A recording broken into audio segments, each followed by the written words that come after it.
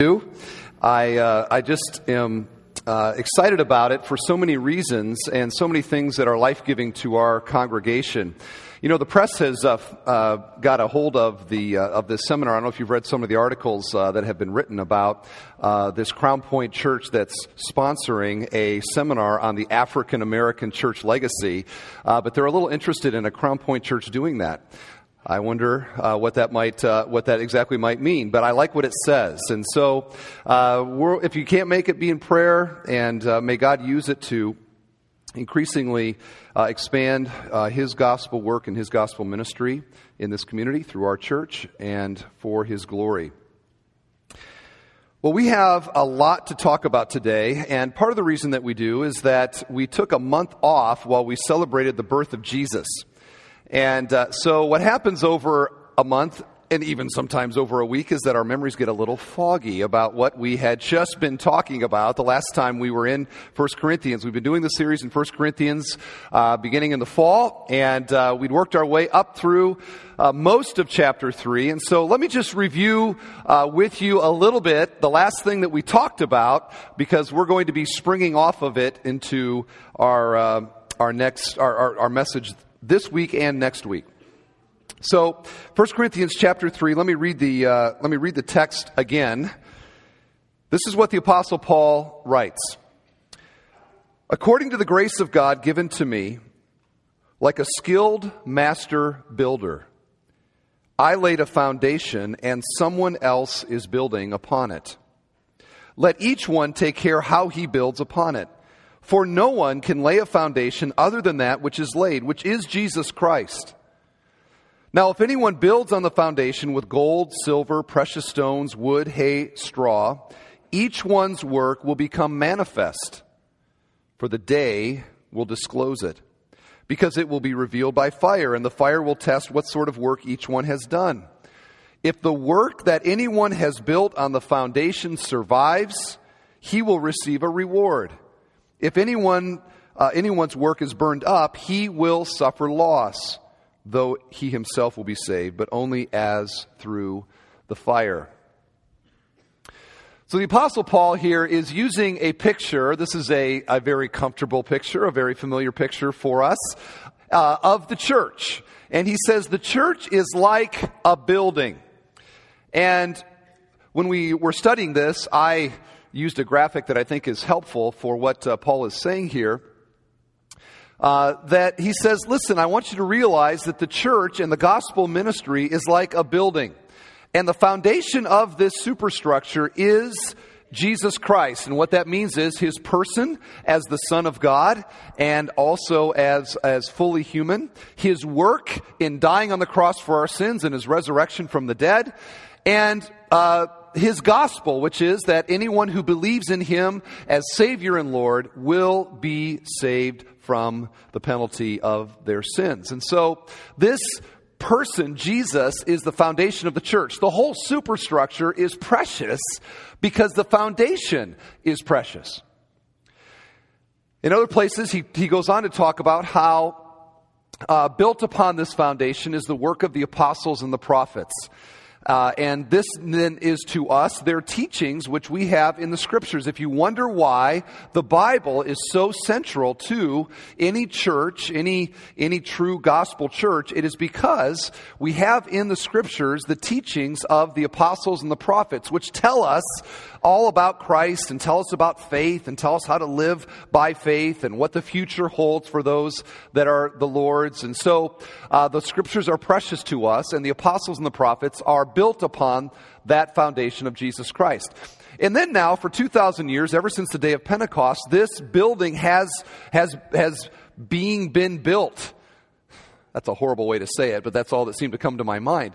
It has been built as the gospel has gone forth, and as people have heard the gospel, have received Christ, have then become a part of the structure, and then also become workers in this grand construction. And we put in there at the top, Bethel Church 2008, not that we're the pinnacle of the church in any way. We are one little brick in the building, but chronologically speaking, here we are in 2009 now with our responsibility to build. So, every Christian is a builder in the building. The question is not whether you are or not. The question is whether you are a good one or not. What is the quality of the work and the workmanship that you are providing as you as a Christian are a part of building the kingdom of God, building the church? And this passage and many others talk about the fact that we are going to be judged by Christ regarding the quality of the service, the sacrifice, and the stewardship that we have offered to Him in our life. And this is what this passage talks about as this purging fire, that our lives are going to be evaluated like, it's not that we don't burn, it's that our service will be tested by fire. And fire, of course, is a great testing agent. And slightly different analogy, but we use this picture from Hurricane Ike as a picture of what Paul is saying here. And this is a community, I think it's in Galveston, and Hurricane Ike came through, and you can see what it did to the rest of the community. But you have this one lone house standing there. And we ask the question, in this neighborhood, how would you know which construction company did a really good job? How would you know which foundation workers put a pretty good foundation down? How would you know which framers did a really good job with high quality material? How would you know which roofing company put a really great roof on? Like, how would you know? And the answer is obvious. The one that endures is the one that shows that its quality of workmanship was high. And that is what Paul is saying here as well, is that our lives will be tested, and that the things that come through that testing, the things in our life that come through that testing, like gold, silver, and precious stones, things that endure into eternity, will be richly rewarded.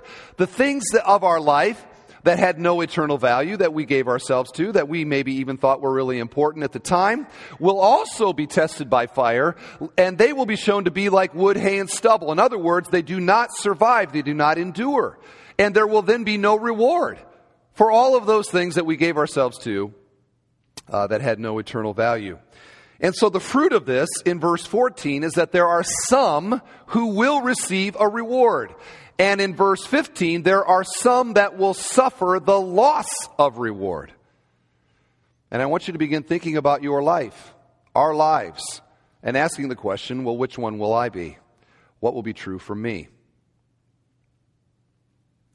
So what is clear then is that our eternal dwelling, as we look to the future, and we anticipate from what we can tell in Scripture what it is like in eternity, what we can see here is that eternal life and salvation are the same for every Christian. They are the same. However, our eternal dwelling and the reward that we will enjoy in eternity is not the same for everybody. There are some that will be richly rewarded. There are some that will receive no reward at all. That's what he says here when he says some will be saved, but only as through the flame. The end of their life, at the judgment seat of Christ, there's nothing to show at all. And I didn't mention this, but this is what the Bible describes as the judgment seat of Christ, or the Bema seat judgment, when we all will stand before the Lord and will give an account for our life. And His perfect wisdom and knowledge and justice, those eyes of those burning eyes of perfect, impartial justice and evaluation will be placed upon the quality of our life, and the rewards of eternity will be based upon what He perceives and discerns in us.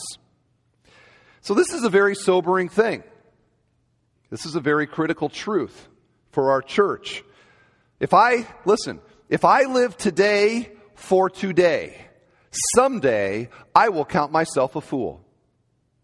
If you lived this week for what this week had to offer purely, you someday will call yourself a fool.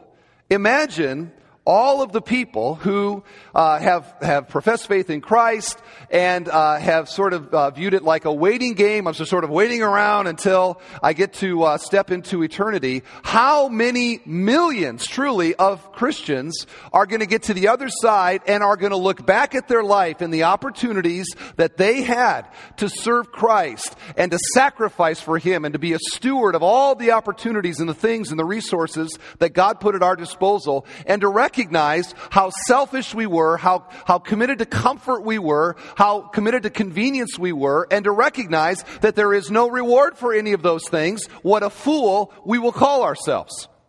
I wish I could go back and do it all over again.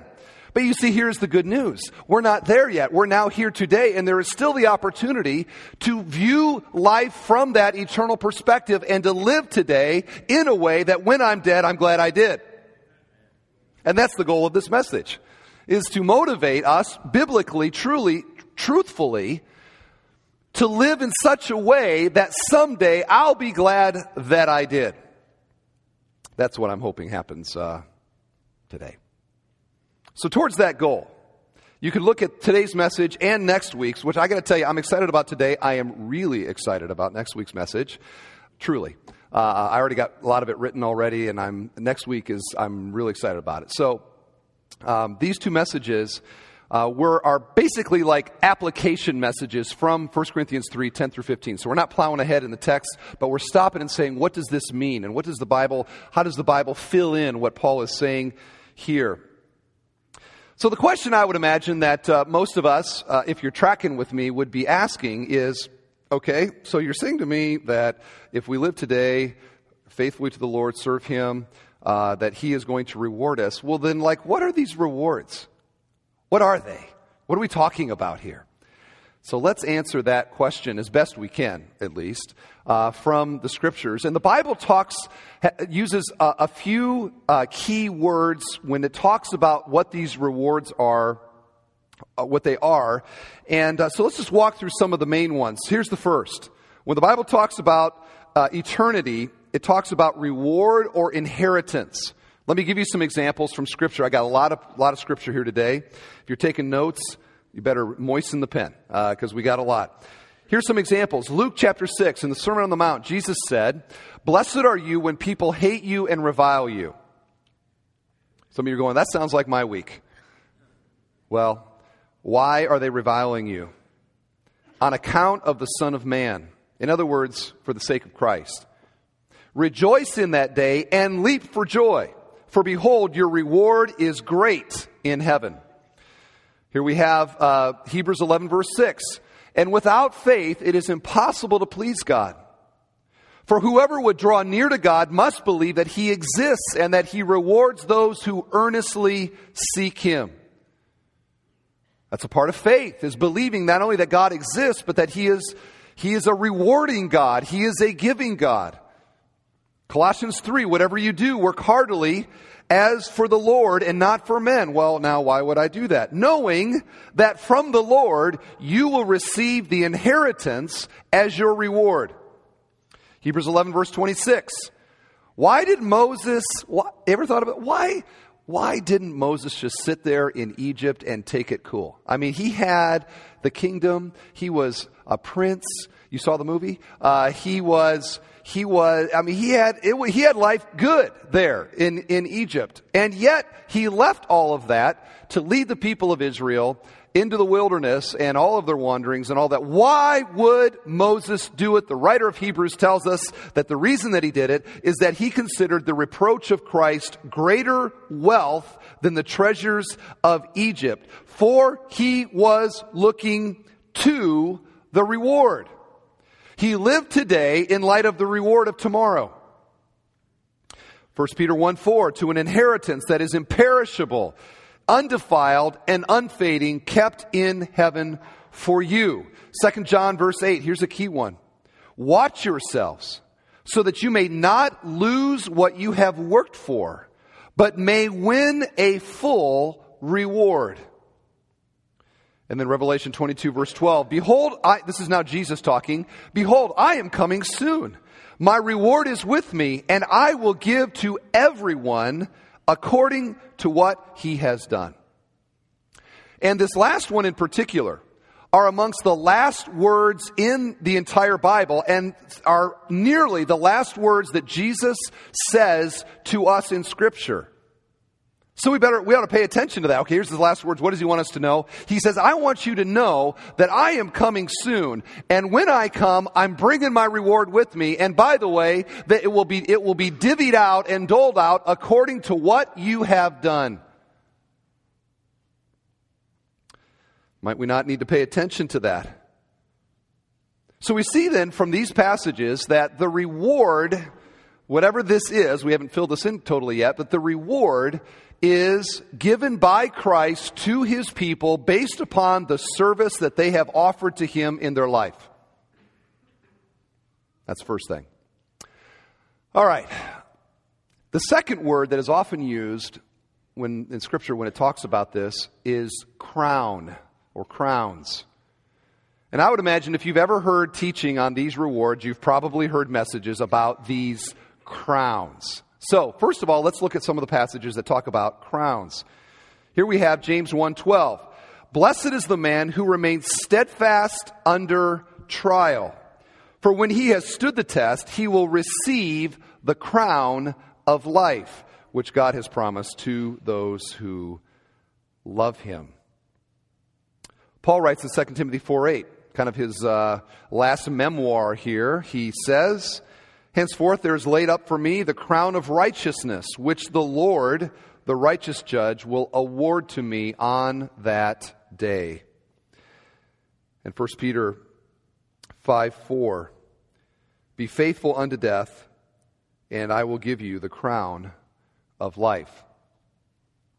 So if you've been a Christian very long, you've probably heard teachings on these crowns. And I don't know about you, but I just don't know about this, because the thought of wearing a crown for all eternity, I'm not just so, I don't know. I don't, that doesn't excite me that much, wearing a crown. Now, last night, they all kind of nodded their heads in agreement with me. Maybe I didn't say it so well. But, do you want to wear a crown forever? See, it just doesn't excite me. And here now, then, is where I think that the cultural thing is fighting against us understanding what the Bible is actually telling us when it talks about these crowns. We don't understand what it meant back in the day. So just talk briefly about what a crown meant in the biblical culture. To have a crown was eminently desirable, not because of the crown itself. Listen to me. Not because of the crown itself, but because of the honor and the blessing that possessing a crown meant. Let me say that again. It wasn't about the crown. It was about the honor and the blessing and the distinction that having the crown meant. There are many crowns in the Old Testament. Three primary purposes of crowns in the Old Testament. First of all was consecration. They would put a kind of crown upon the head of a priest, and he was set apart for his holy duties. So they would consecrate somebody with a crown. Second thing they would use them for is coronation. They would place the crown upon the head of a new king. And we're probably most familiar with that sort of imagery of, now here you are, the king, coronation.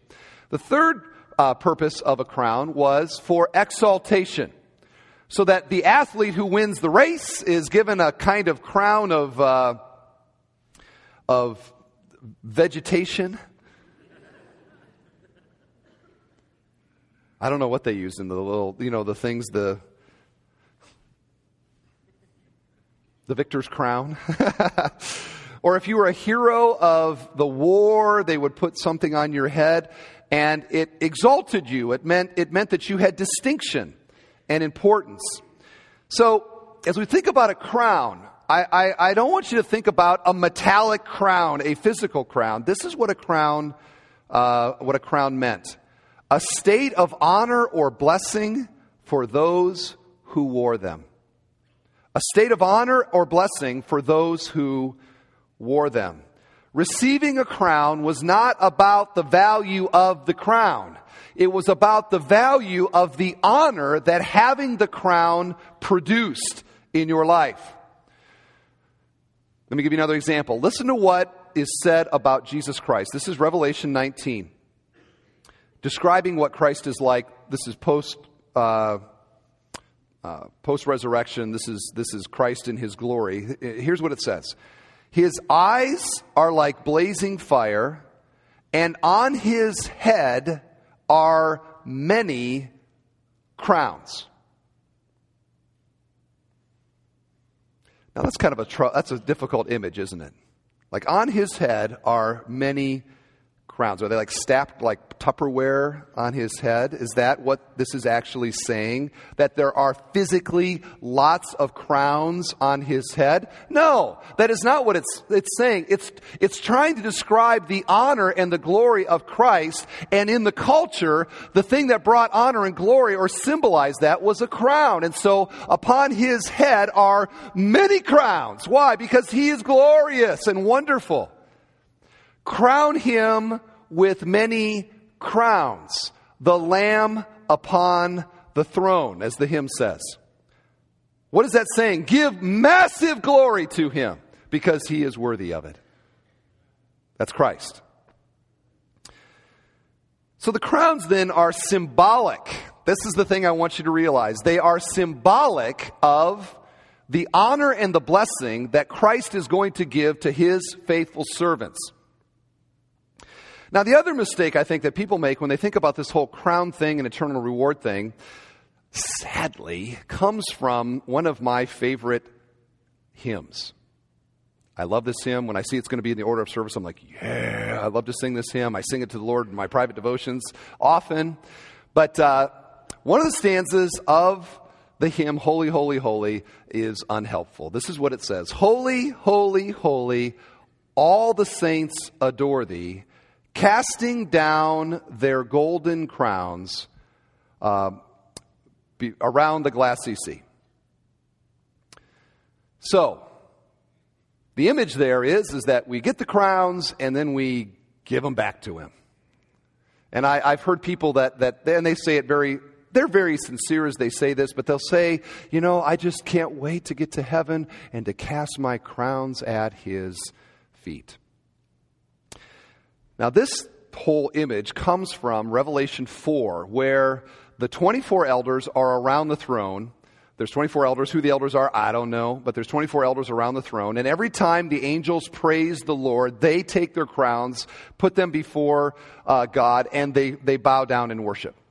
Okay? There is no passage in the Bible that says that we cast our crowns before the Lord. None.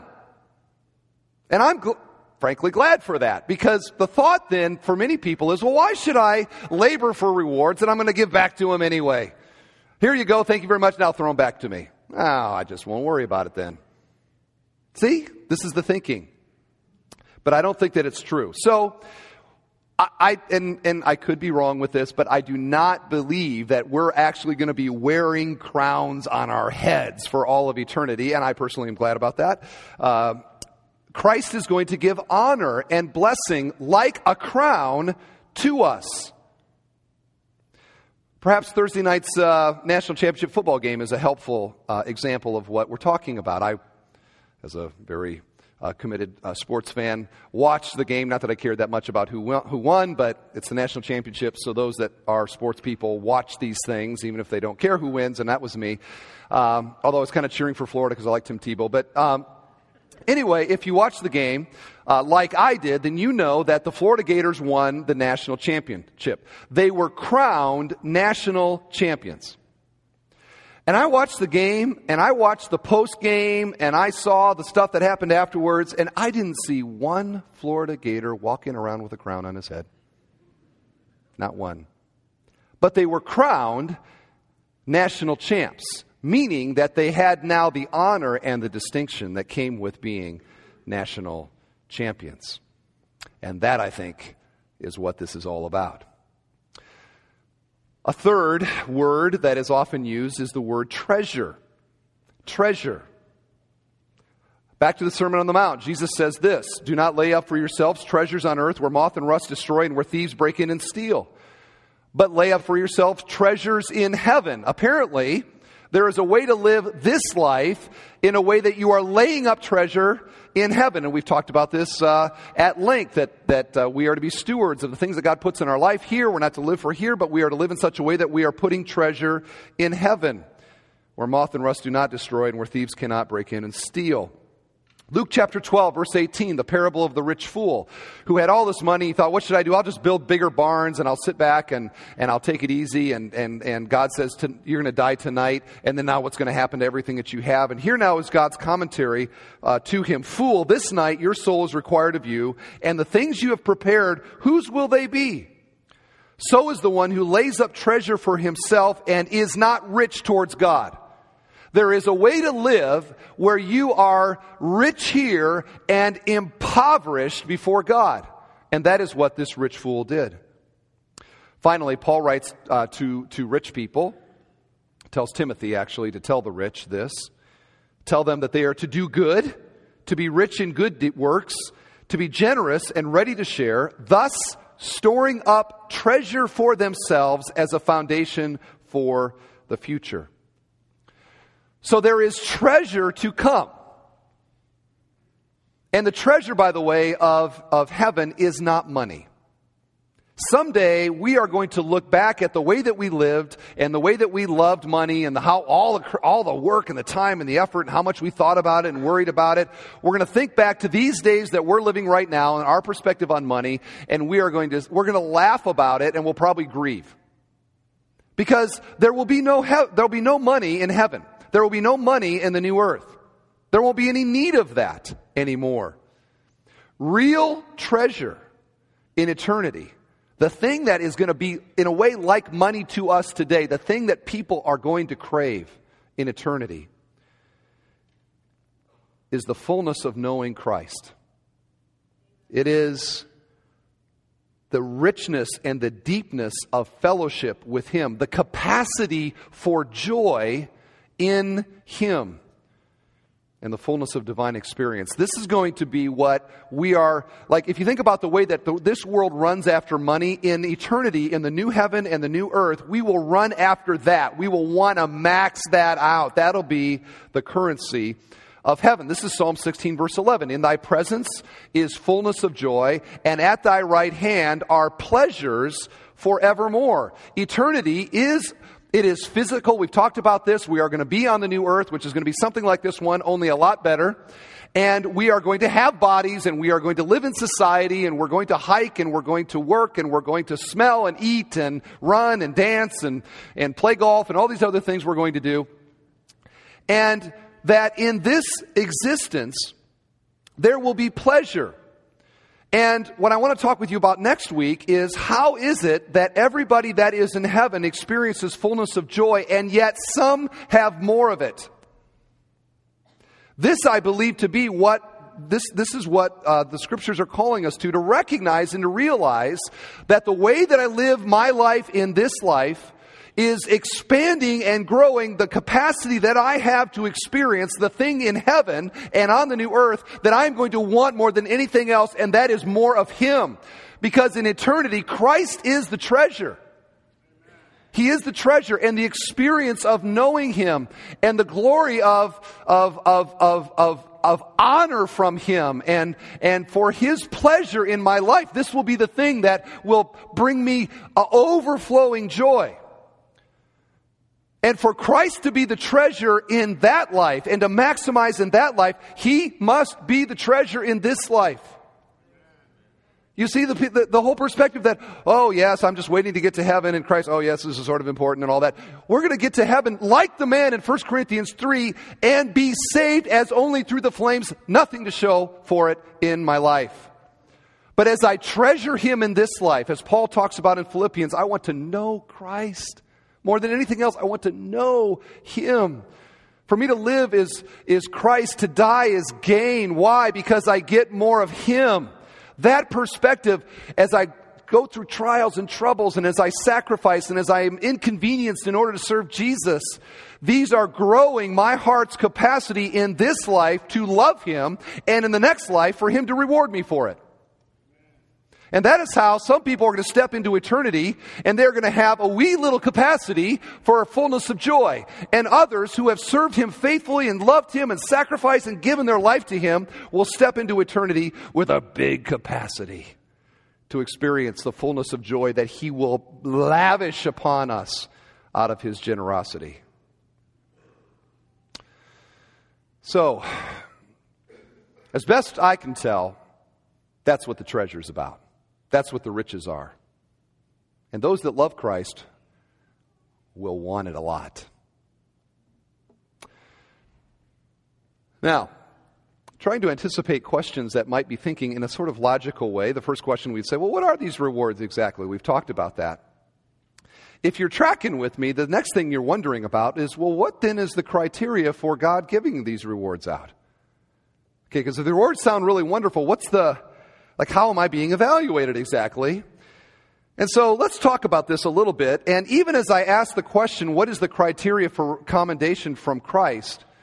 I want to make sure that there is no confusion about something, because the last thing that I want to happen this morning is for you to come here and then to leave and say, I'm going to really go and I'm going to try my very best in order to be saved. I'm hearing now that this is somehow based upon what I do in my life, so I'm going to go out there and I'm going to do as much as I can in order to be saved. No, you're missing the point, totally.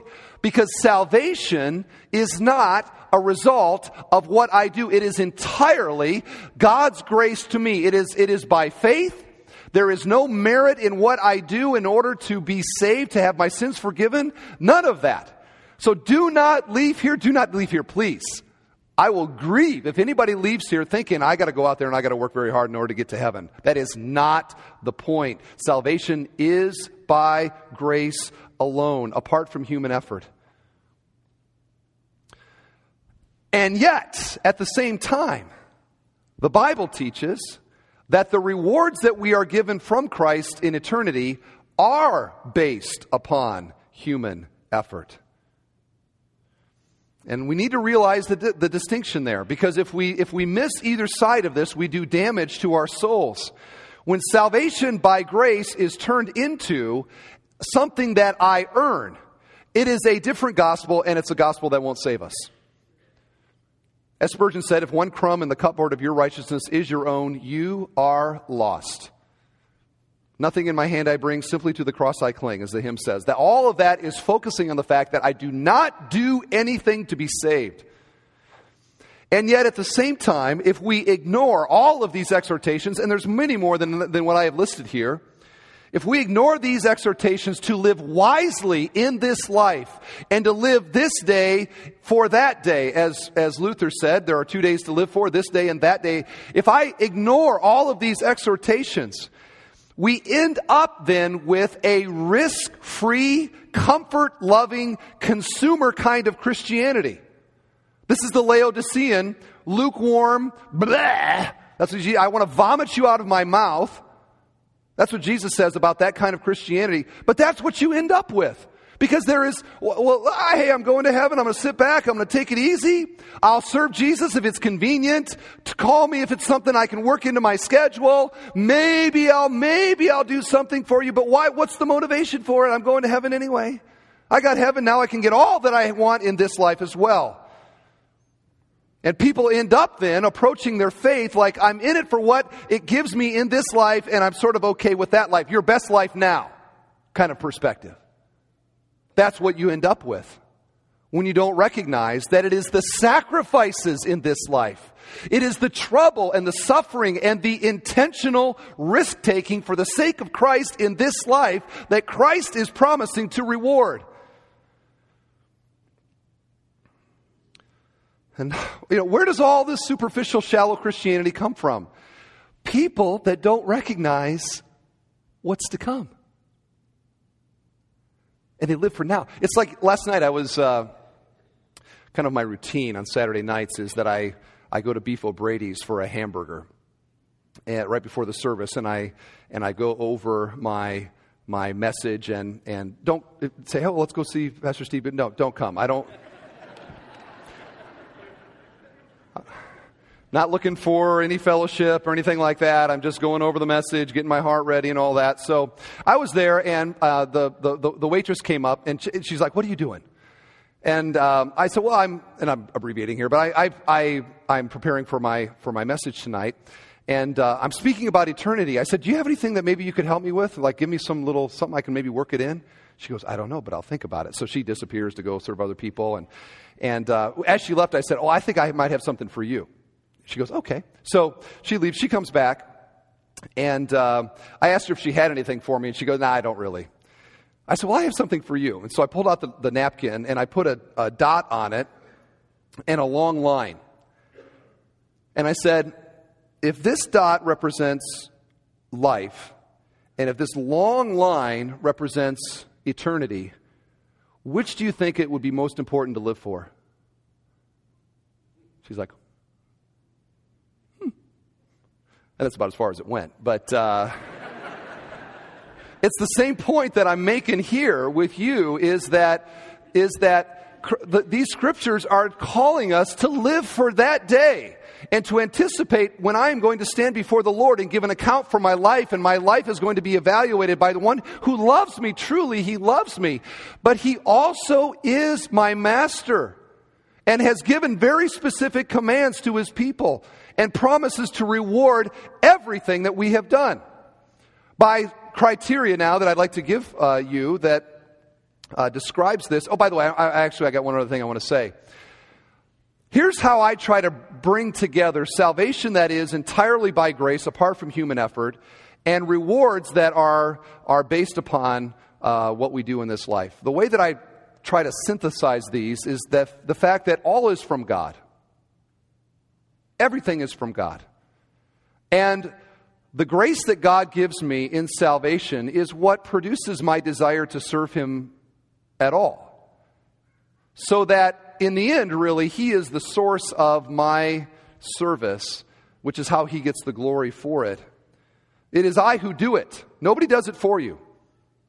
Nobody's going to do it for you. But I serve him because I love him, and I love him because he first loved me, 1 John 4:19. That's how I try to bring those two things together. Okay, so let's get to what you're wondering. Okay, Pastor Steve, that's very nice, but what are the criteria? Okay, here are some of the criteria that the Bible says will be the basis for the rewards that Christ is promising. James 1:12, enduring temptation and trial. You do that, there's a reward for it. Now, how motivating is that perhaps for you today? You come in here all bummed out about something, wondering if you're going to make it, troubled about something in your life, and you're wondering, why should I carry on with this thing? The Bible says, Jesus promises that there is reward for those that are faithful in the midst of trial. And perhaps God will use that to encourage somebody today. I hope so. Enduring temptation.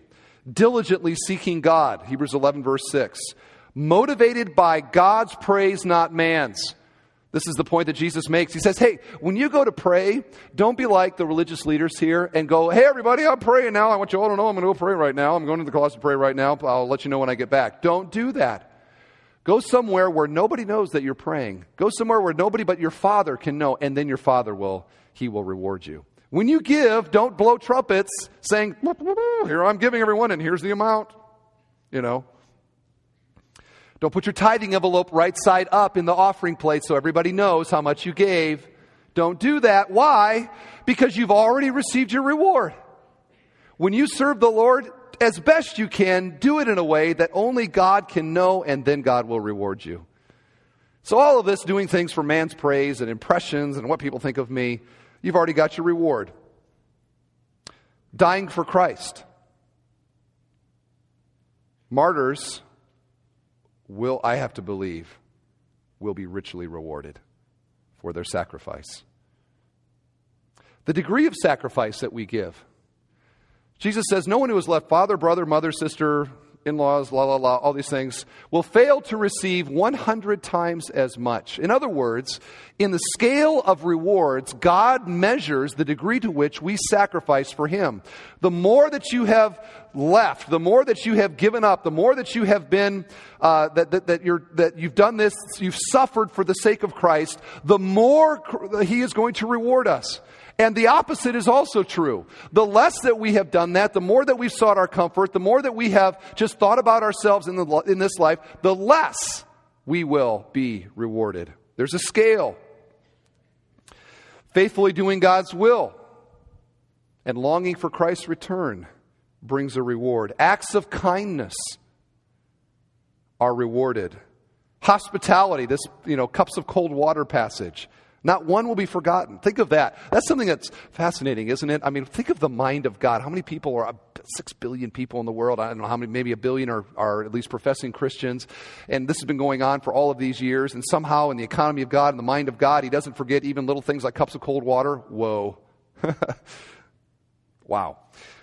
He doesn't. Faithfulness and service. It is required that a man be found faithful, a steward be found faithful. Faithfulness is richly rewarded. And then stewardship of abilities and opportunities that God gives to us. The parable of the minas and the parable of the talents, where one is given 5 and one is given 3 and one is given 1, and that the 5 makes 5 more and the 3 makes 3 more. And you see in that the 3 is not blamed for not making 5 and the 5 is not commended for making more than the 3. There is a scale of stewardship. How much were you given? How many opportunities did you have? What are the gifts? What are all the other things that you've been given? And this will then be the measure of what we did with it. So all of these, and I'm sure many more in the mystery of the mind of God, are put into the mix as basis for evaluation and reward for us in heaven. And what I want you to recognize, friends, listen to me, is that salvation and eternal life are the same for all Christians. But eternity and the honor and the distinction in the new earth are not the same. Some will be richly rewarded and others will not. And of course, the thing that I want you to be thinking to yourself is, what about me? What about me?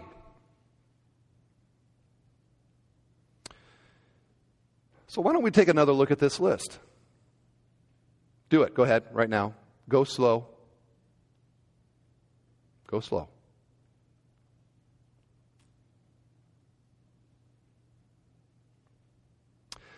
And this may not seem that important to some of us here, but I'm here to tell you right now, someday, nothing will be more important to you than this.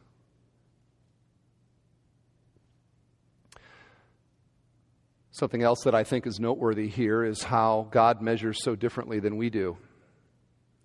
When we look to people that we think are really great Christians or eminent Christians of some kind, we tend to look at people that sort of stand out in some way. They've done some really remarkable thing, or they've got some big ministry, or they've somehow got men's applause in some way where they go, oh, those are the people that are really going to be somebodies in the new heaven and the new earth.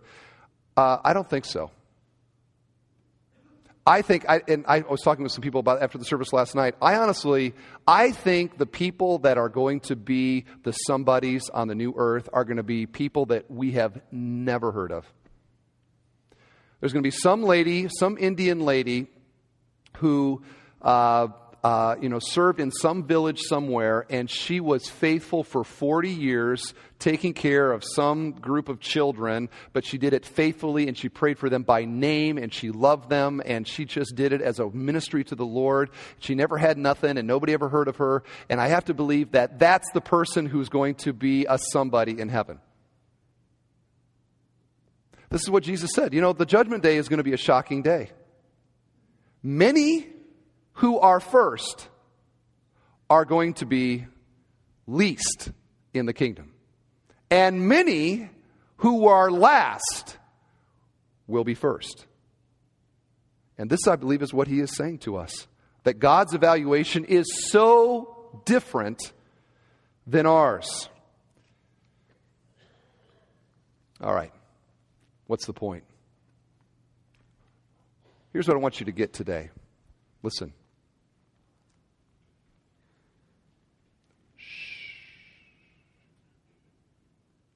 don't waste your life. Don't waste your life. We all have the same opportunity. Today, we are all alive, are we not? We are alive. We have a day. We have a week in front of us. We can't change what we did last week, but this week is in front of us. And this is another week, and today is another day in which Christ himself is observing and is watching and is longing. Here's the thing. He wants to reward his people. He is generous. He is not cheap. He is generous. He longs to reward us. But this reward comes on the basis of our service and sacrifice and stewardship to him. And so it's like the napkin with the waitress at the restaurant. We're going to be dead soon. You are going to be dead soon. And the things that are weighing on your heart right now and that maybe you think are important, I am very confident that when you are dead, it's not going to matter anymore. It's not. You're not going to care about it. And in that moment, when we leave this life and we step into the next, and I don't know exactly the chronology of it, but when we stand before Christ, think of it. There he is in all of his resplendent glory. And his eyes like the sun. Imagine, it's like standing in front of the sun. That's Christ in his glory. And there he is, and he's just... And we stand before him to give an account for our life. I hear people sometimes, they'll be like, oh, you don't think that all of our deeds are going to be put up on a big screen and all the people in heaven are actually going to know about it? You're not going to care. You are not going to care about Susie or Joni or Larry think about what they see on the screen. There's no screen anyway. You're not going to care. There is only going to be one opinion that you are going to care one whit about, and that is his. What is he thinking? What is he going to say? And our minds will spin over memories in our life, and we're going to be thinking about the failures, the successes, the things we did, the things we wish that we did, and we will step before him, and we will give an account. That day is coming for you and for me. What is he going to ask us? Scripture clues us in. It might be something like this. Describe for me how you served me in your life. You might just begin thinking about how you're going to answer. How would you answer that? Describe for me how you served me in your life. What are you going to say? He says, I gave you opportunities to share with others about me. Could you please tell me what you did with those? Please list for me the sacrifices you made for my sake and tell me what you gave up to do it. Tell me every time you died to yourself to serve me. Give me as many examples as you can where you did what you did because you loved me more than yourself. It's coming. It's coming. What are you going to say? What are you going to say? And the question, of course, will be if what I say passes through the fire of his holy evaluation and comes out with anything to endure, anything to show of my life. Or will it, in the end, my life be wood, hay, and stubble? That will be a sad day if that is the case. And I got to tell you, I don't know if I have ever preached a message or ever will preach a message that could have a more dramatic impact and transformation upon our church than this one. Can you imagine a couple thousand people passionately living for that day? What would that be like? Can you imagine the impact and the transformation that would produce? I believe this is the truth that sends us in love across the street to our neighbors with love and compassion and with a message. Why do you do that? Why do you get to know them? Do you know their names, even? This is what motivates us to serve inconveniently. Like if we really got this, there would be a scramble for the most inconvenient service opportunities in the church. Why? Because those are the ones that receive the greatest reward. The easy ones, the timely ones, the ones we can work into our schedule and it's no big deal to us, are also not a big deal to Him.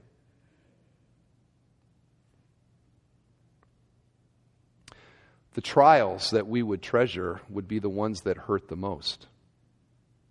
Because by enduring in them, we can look forward to our reward. And you see, friends, here's the deal. When we really believe this, it's one thing for it to be taught and, okay, it's in the Bible, but then you're all about to get into your cars and go home. And you're going to spend this week. And when we get back into the week and we get back into what we're comfortable with and we get back into our routine and what we're saying here sort of fades away into our memory, this is the danger of it. Why? Because you're going to die. You are going to die. And you have one life by which Christ is going to evaluate. What are you going to do with it? Now, old people, your days are numbered. And if you've not done much, I would get busy if I was you. I don't mean any joke by that. That's the flat truth. Young people, it has always been young people, when they've gotten a hold of this, that have gone out and done great things for God. Young people that are here, you might be looking at your career and how can I make the most money, and your parents are maybe even encouraging you with that. I hope not. Why don't you look at your life and say, how can I max my life out for Jesus? Someday, you will be really glad that you did. You see? This changes everything. When we really get it and when we really believe it, because we embrace the suffering and we embrace the service opportunities and we embrace the sacrifices and we embrace being stewards of everything that God has given to us. Why? Because I want to lay up treasure there. I'm looking forward to seeing Christ there, and I want to be commended by Him and to hear, well done, good and faithful servant. That's what I want. This is what sends people like our missionary Ruth Ann Mahone to a country I can't even tell you where she is for security reasons, to try to reach out to a fairly dangerous religious community there. Why is she there? Will she be glad she did that someday? You bet. You bet. This is what empowers Christians to obey God when it hurts and when it costs them something. Why? Because like Moses, we're looking forward to our reward. And this is even what Jesus did, friends. This is what Jesus did. Hebrews 12 says, why did one of the reasons that He went to the cross, why did He endure that? Because He was looking forward to the joy set before Him. He endured the cross and despised its shame and is now set down at the right hand of the throne of God. He was looking forward to His reward. And this is the way that it works. This is just the way that it works. Our light and momentary trials are achieving for us a glory that far outweighs them all. I'm glad I could tell you that. The trial that you are in and the sorrow that you are in, when you faithfully obey Christ and work through that trial in obedience to Him in a hard way and in a hard time, Christ, He doesn't forget. He does not forget, and He promises that He is going to reward you. And so we hang in there, and we don't punt, and we don't quit. We're not like people, I'm going to give it a try, and then I'm out of here because it doesn't work for me now. No. You know what? It may not work now. It may not work now. But someday, the whole thing's going to come together. And we have to believe, every sacrifice, every stewardship, every service is going to be rewarded by Christ. And I can just tell you, for those of you that do, you cannot fathom. Someday you will struggle to fathom the reward that Christ is going to give. Imagine if you are Christ and you have infinite riches, infinite honor, and you love a faithful servant, and you've promised you're going to lavish him with reward. Think of what he is going to do. He is a generous king.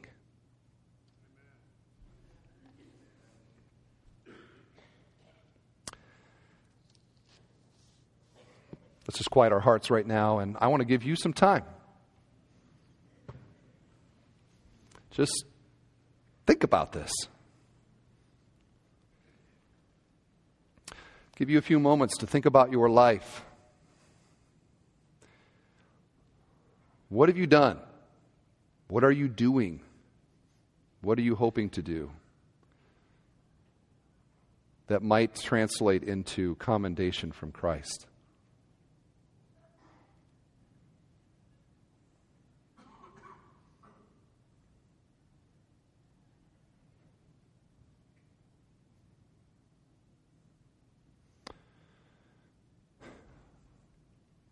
Father, our perspective is very limited.